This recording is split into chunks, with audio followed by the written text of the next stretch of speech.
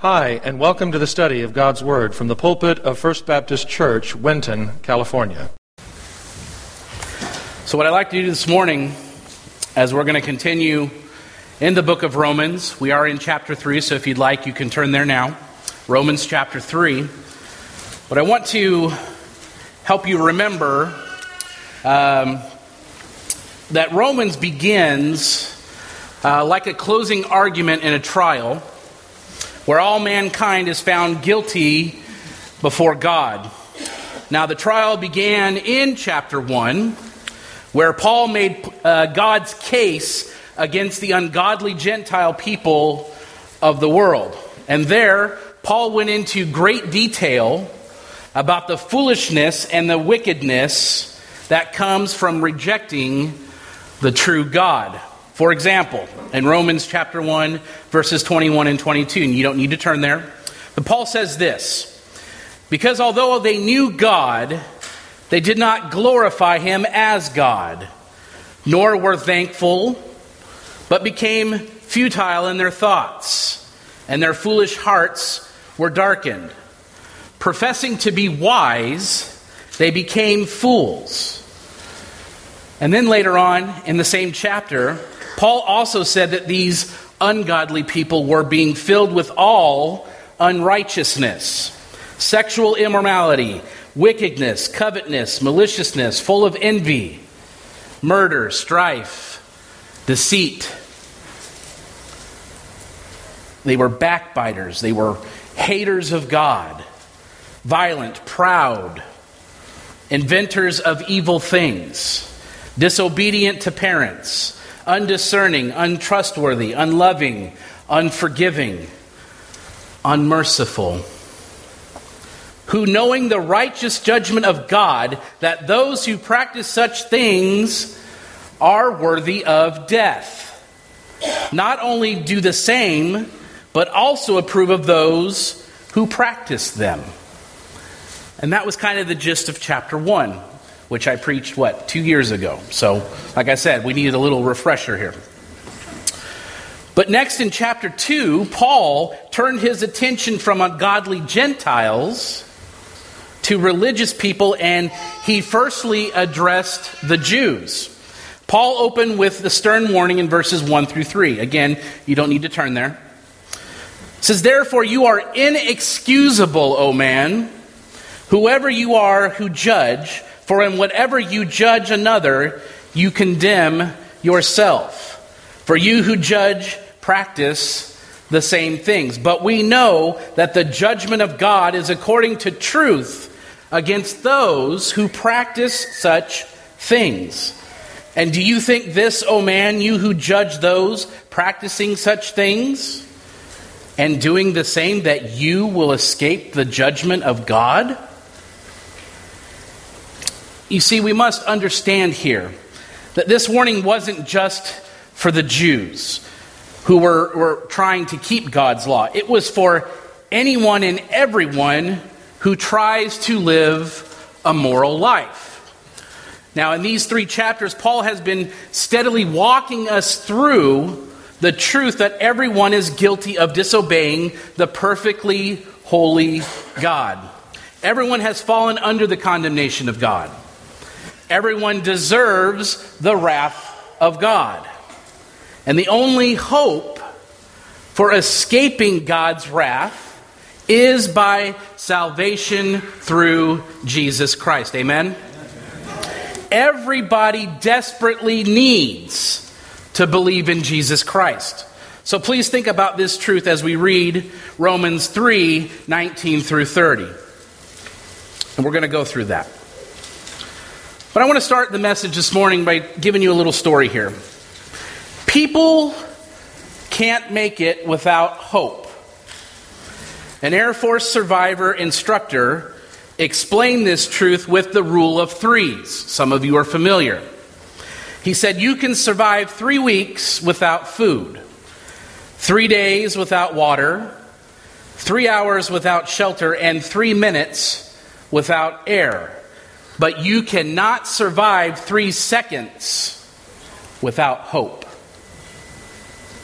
People cannot make it without hope. But Christians, we have hope. We have the only real hope in this world. The only hope. Because we have Jesus Christ as our Lord and Savior. Everybody desperately needs to believe in Jesus Christ. And this morning's scripture helps us see why. First of all, Jesus is the only hope for justification. Without God's justification, all of us are guilty before God. That is why in verse 19, the Holy Spirit led Paul to say, "Now we know that whatever the law says, it says to those who are under the law, that every mouth may be stopped, and all the world may become guilty before God."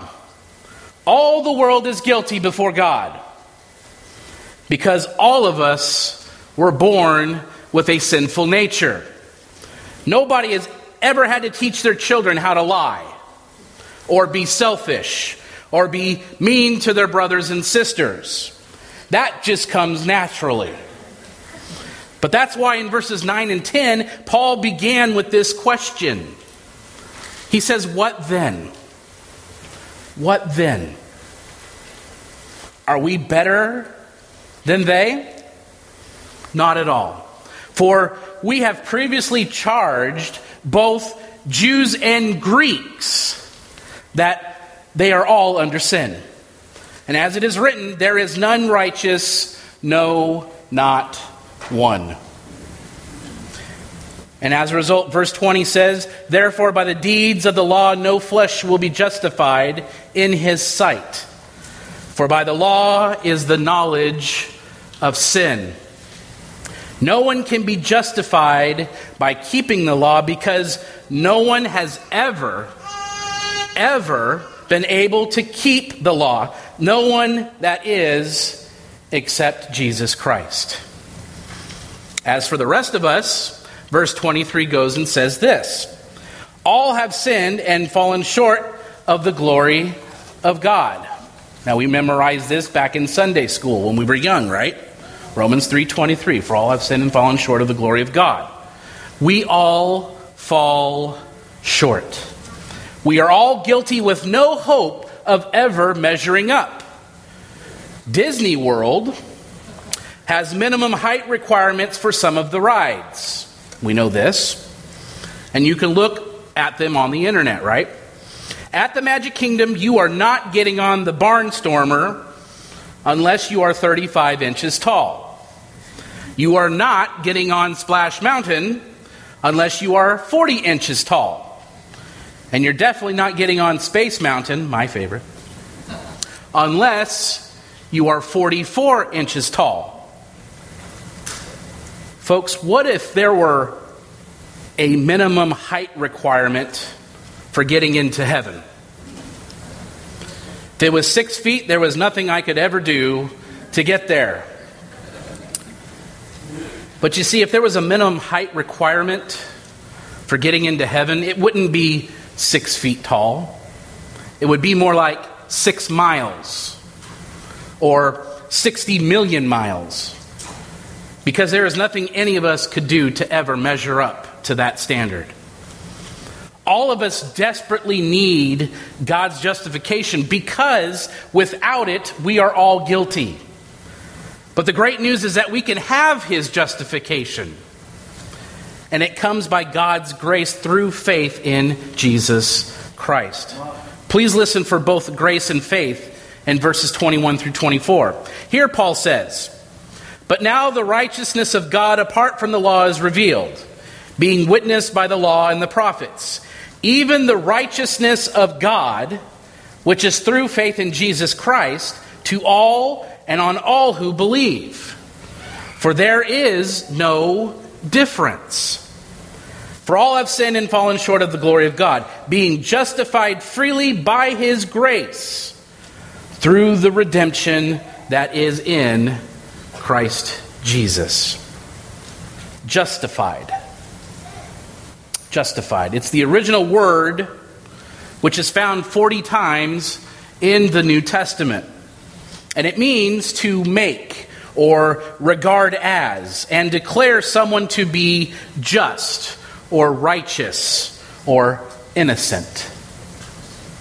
Wayne Grudem defined justification as an instantaneous legal act of God in which he considers our sins to be forgiven and Christ's righteousness to belong to us.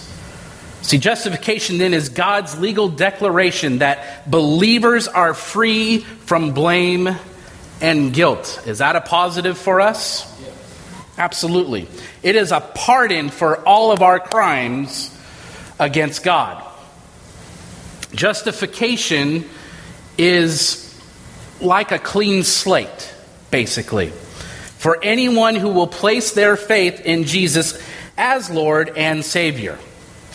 A.T. Robertson tells us that the original tense indicates a repeated action in each case, each being set right. That is why, when I am justified and you are justified by God, it really is just as if we never sinned. That's good news too. Everybody desperately needs to believe in Jesus because he is the only hope for our justification. That's it. Doesn't seem like much, does it? Oh, but it is. But we also know that we desperately need Jesus Christ is because he is the only hope for redemption. Again, verse 24 tells Christians that we are justified freely by his grace, by God's grace, through the redemption that is Christ Jesus. 1 Corinthians chapter 1, verse 30 speaks of believers being in Christ Jesus, who became for us wisdom from God and righteousness and sanctification and redemption. Paul also uses the same word in Colossians 1. And there he wrote about the blood of Jesus Christ and said that God the Father has delivered us from the power of darkness and translated us into the kingdom of his dear Son, in whom we have redemption through his blood. The original word for redemption is talking about buying a slave out of slavery in order to set him free. It's the idea of buying someone's freedom by the payment for a ransom.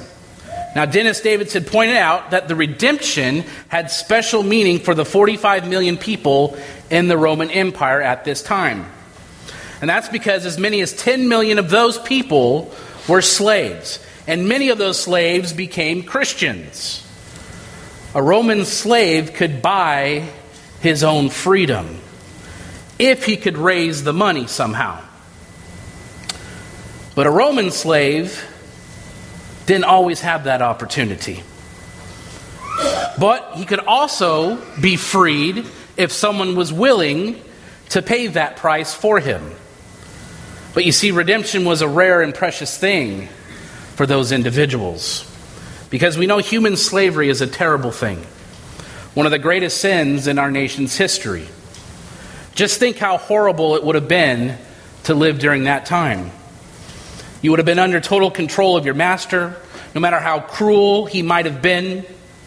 You had to get up when he said. You had to go to bed when he said. You had to go to work when he told you. You had to eat what he gave you, even if it wasn't fit for the dogs. He could beat you for any reason or no reason at all. And he could sell off the rest of your family with no warning at all. It's a terrible thing, and it still goes on in parts of the world today. In 2002, the CIA reported that over 700,000 women and children are sold into slavery each year. And Wikipedia estimates that there are as many as 46 million actual slaves in the world today. And there are over 3 billion more people who live under brutal dictators around the world. But Jesus Christ paid the highest price to set us free.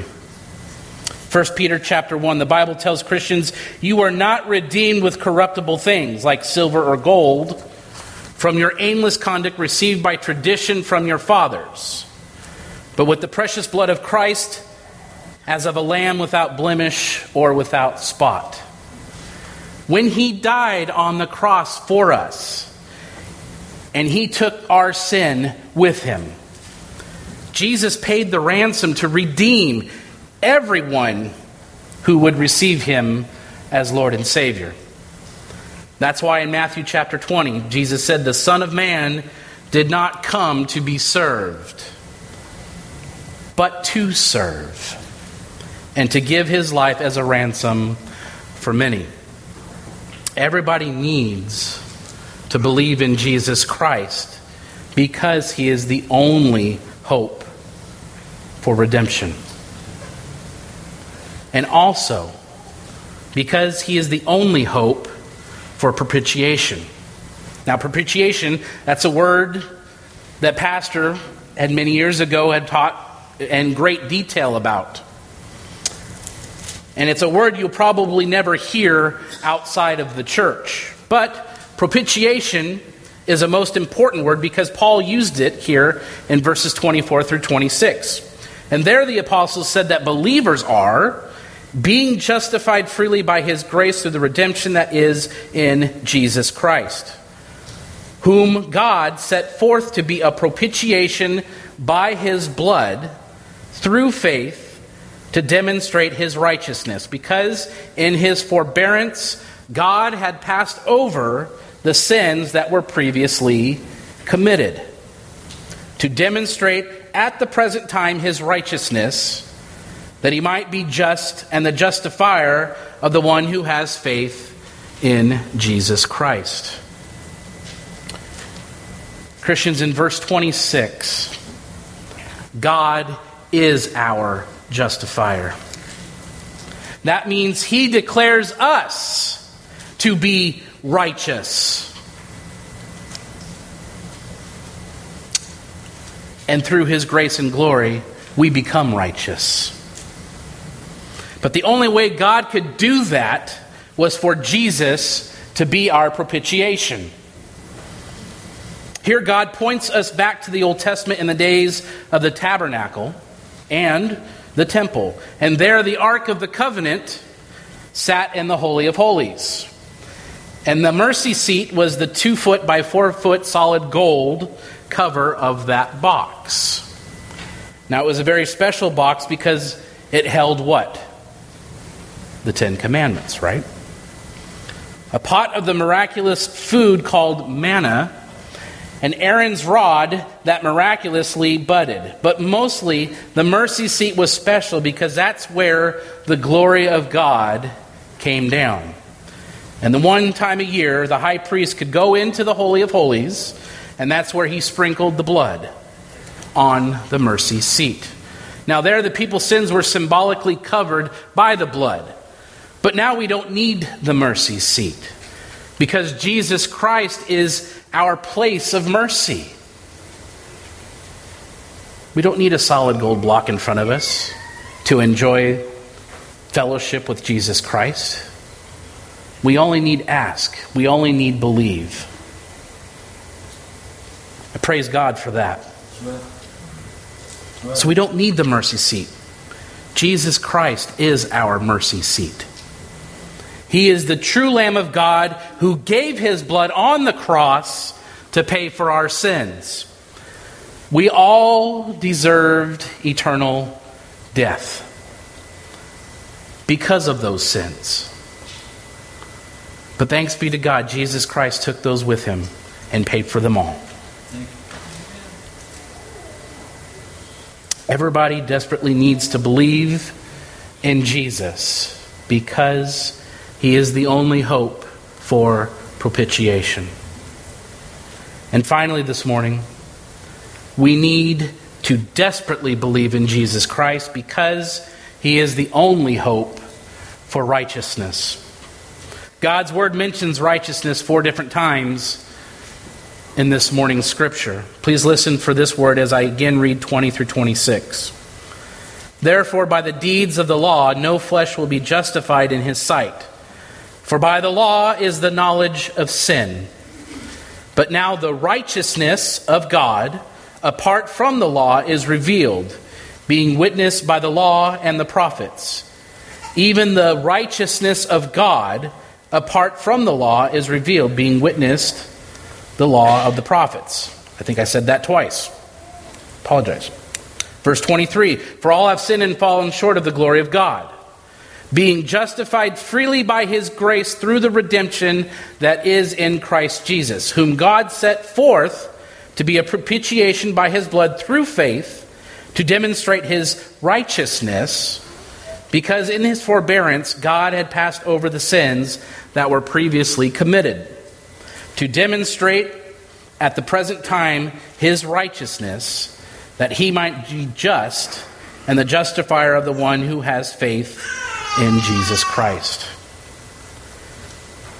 The first thing to notice is that the only reason we can be righteous is because God is righteous.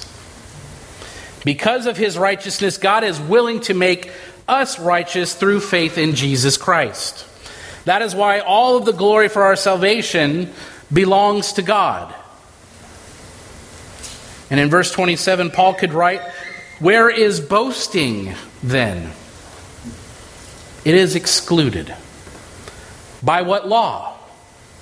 Of works? No, but by the law of faith. The only person we will be boasting about in heaven is God the Father, God the Son, and God the Holy Ghost. All of the glory for our salvation will go to God. That's why in 1 Corinthians chapter 1, Paul tells Christians that God has put us in Christ Jesus, who became for us wisdom from God and righteousness and sanctification and redemption. That is, as it is written, he who glorifies, let him glorify the Christians. We are righteous in God's sight because God has put us in Christ Jesus. But remember that by his Holy Spirit, Christ is also in us, and we are born again with a new nature, his nature. In this way, God has planted his righteousness in us, and he transforms us the way he wants us to live. We see this truth in verses 28 through 31. Therefore, we conclude that a man is justified by faith apart from the deeds of the law.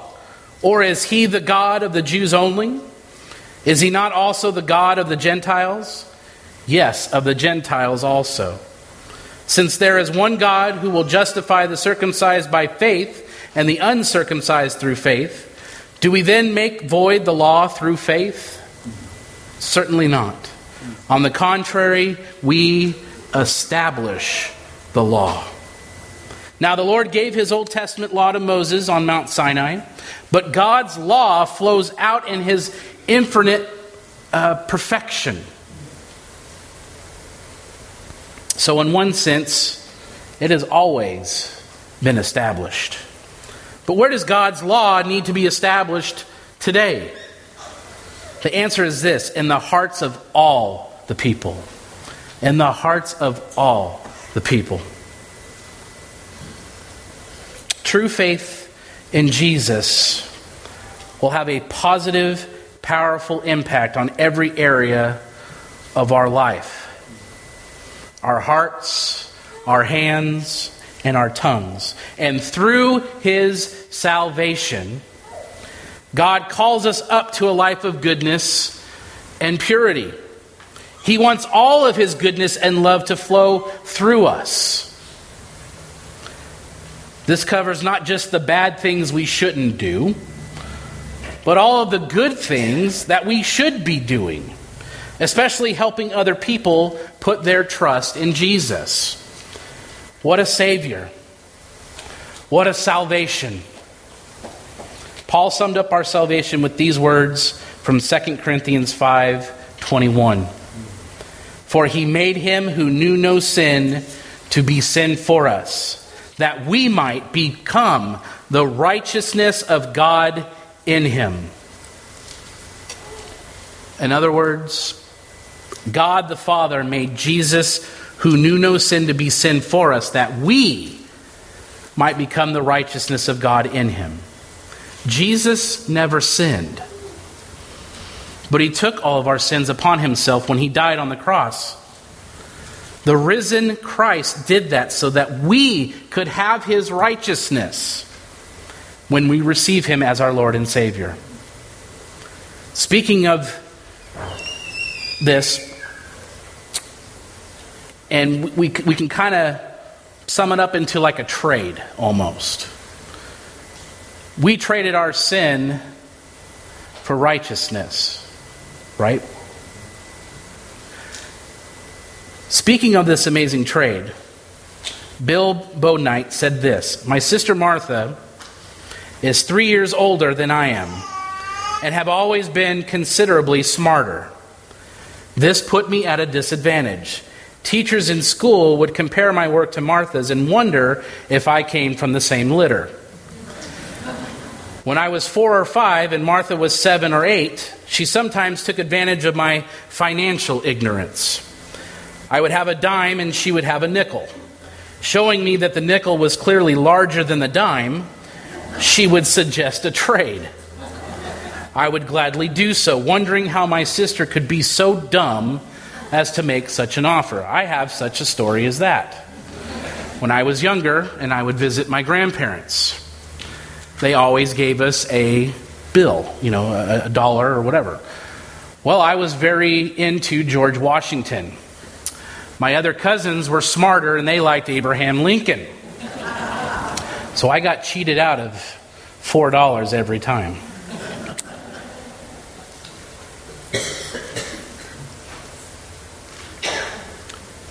At the heart of the gospel is a terrific trade like that.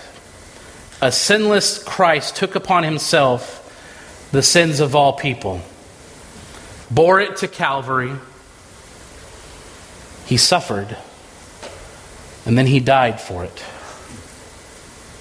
And in exchange covered all believers with his perfect righteousness. Bill continues on. He says, let's suppose that I'm wearing a coat that reveals the state of my soul. Every commandment I ever broke, every needy person I ever ignored, every lustful thought I ever had, every profanity I ever uttered, all have left dirty marks on my coat. What a filthy garment it is. I must wear the coat, and no cleaner on earth can remove its stains and smudges. So let's suppose that Jesus approaches me. I try to hide because I don't want him to see my filthy coat. It reveals everything bad that is who I am. But Jesus finds me and says, Bill, I know all about your coat.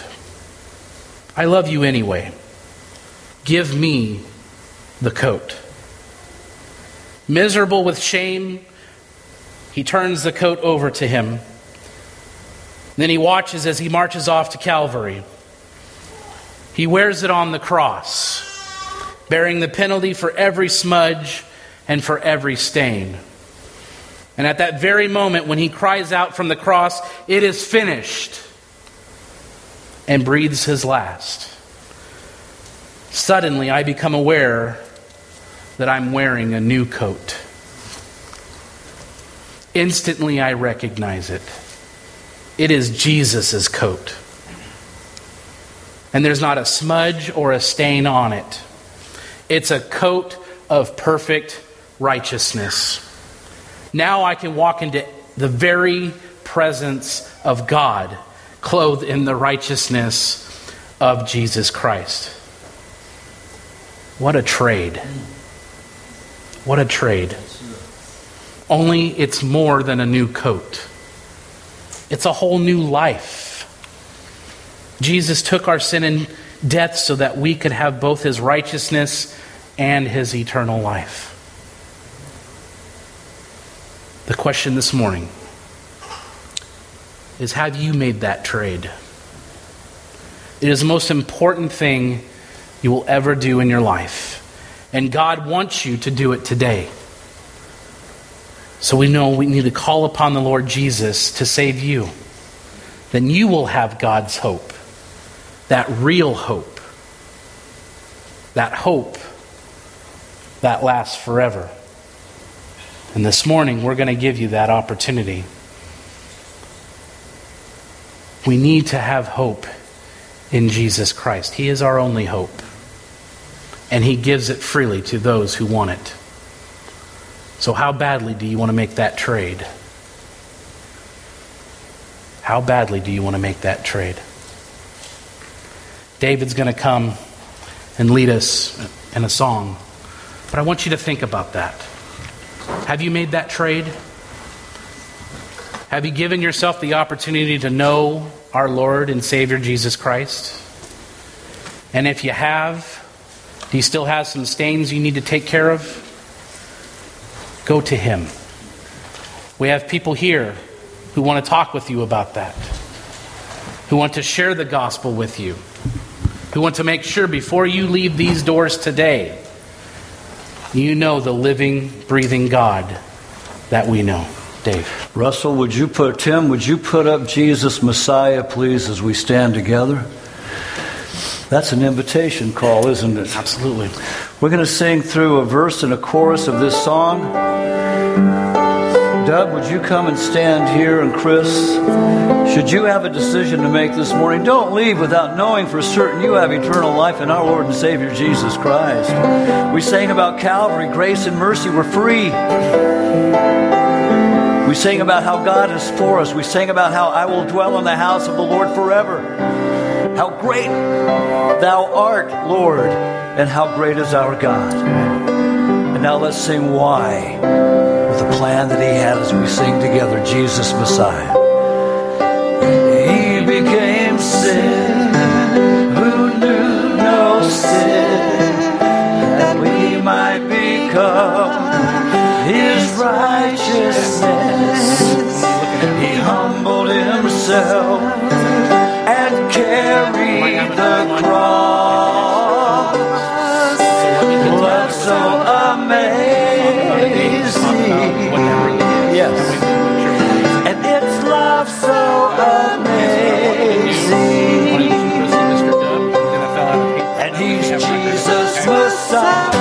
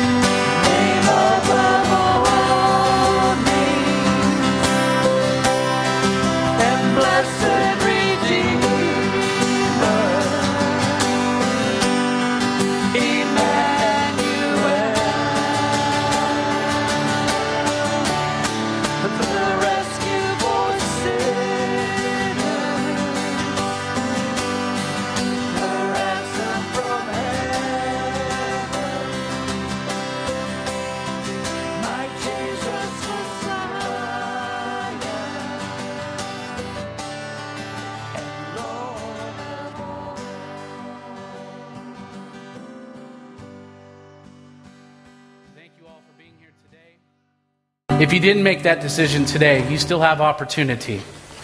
We have a loving church here who wants to speak about the gospel and the love of Jesus Christ. Amen? Amen. We look forward to that.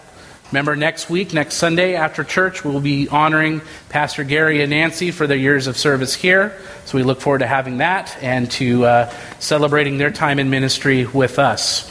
Let us go to the Lord in prayer. Heavenly Father, we thank you for our time here this morning. We thank you that you love us, you care for us, and you sent your Son to die for us so that we could have that hope in you. Thank you for our opportunities here today. Lord, I pray as we go out these buildings that more opportunities will arise for us to tell others about you. I pray all these things, and all of God's people said, Amen. Have a great day in the Lord today. The Bible says, if you confess with your mouth the Lord Jesus and believe in your heart that God has raised him from the dead, you will be saved. If you've never trusted in Jesus Christ as your personal Lord and Savior, we invite you to call on him now and through a simple prayer of faith, give your life to him. If you're not attending a church that honors the Bible as the Word of God, we encourage you to locate and begin attending such a church in the area where you live. The message you have just heard was preached from the pulpit of First Baptist Church, Winton, California. For more information on the ministry of First Baptist Church, Winton, please visit our website at wintonchurch.org.